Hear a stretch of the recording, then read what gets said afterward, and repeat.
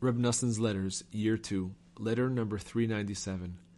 Greetings to my illustrious and influential friend, Reb Abela, may his light shine, along with all his children, may they live. I had intended to write you a separate letter, but there is not sufficient time. You understand for yourself that all that was said above was meant for you, and for all of you as well. May God send salvation, and may you merit to fulfill them, the advice of the Rebbe, quickly.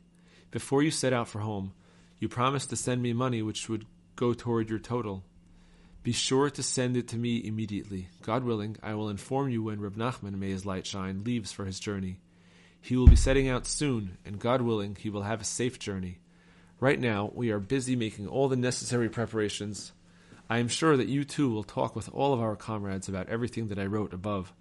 Now my hands are stretched forth to heaven, that he will act for the sake of his name and the name of the true tzaddik, and will help us begin and complete our holy projects.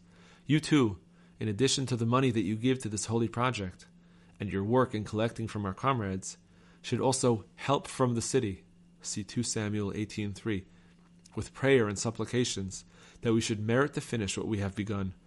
For besides the extremely large expenses, we are still in need of salvation and tremendous compassion. I have cast my burden on God. He has begun and will finish.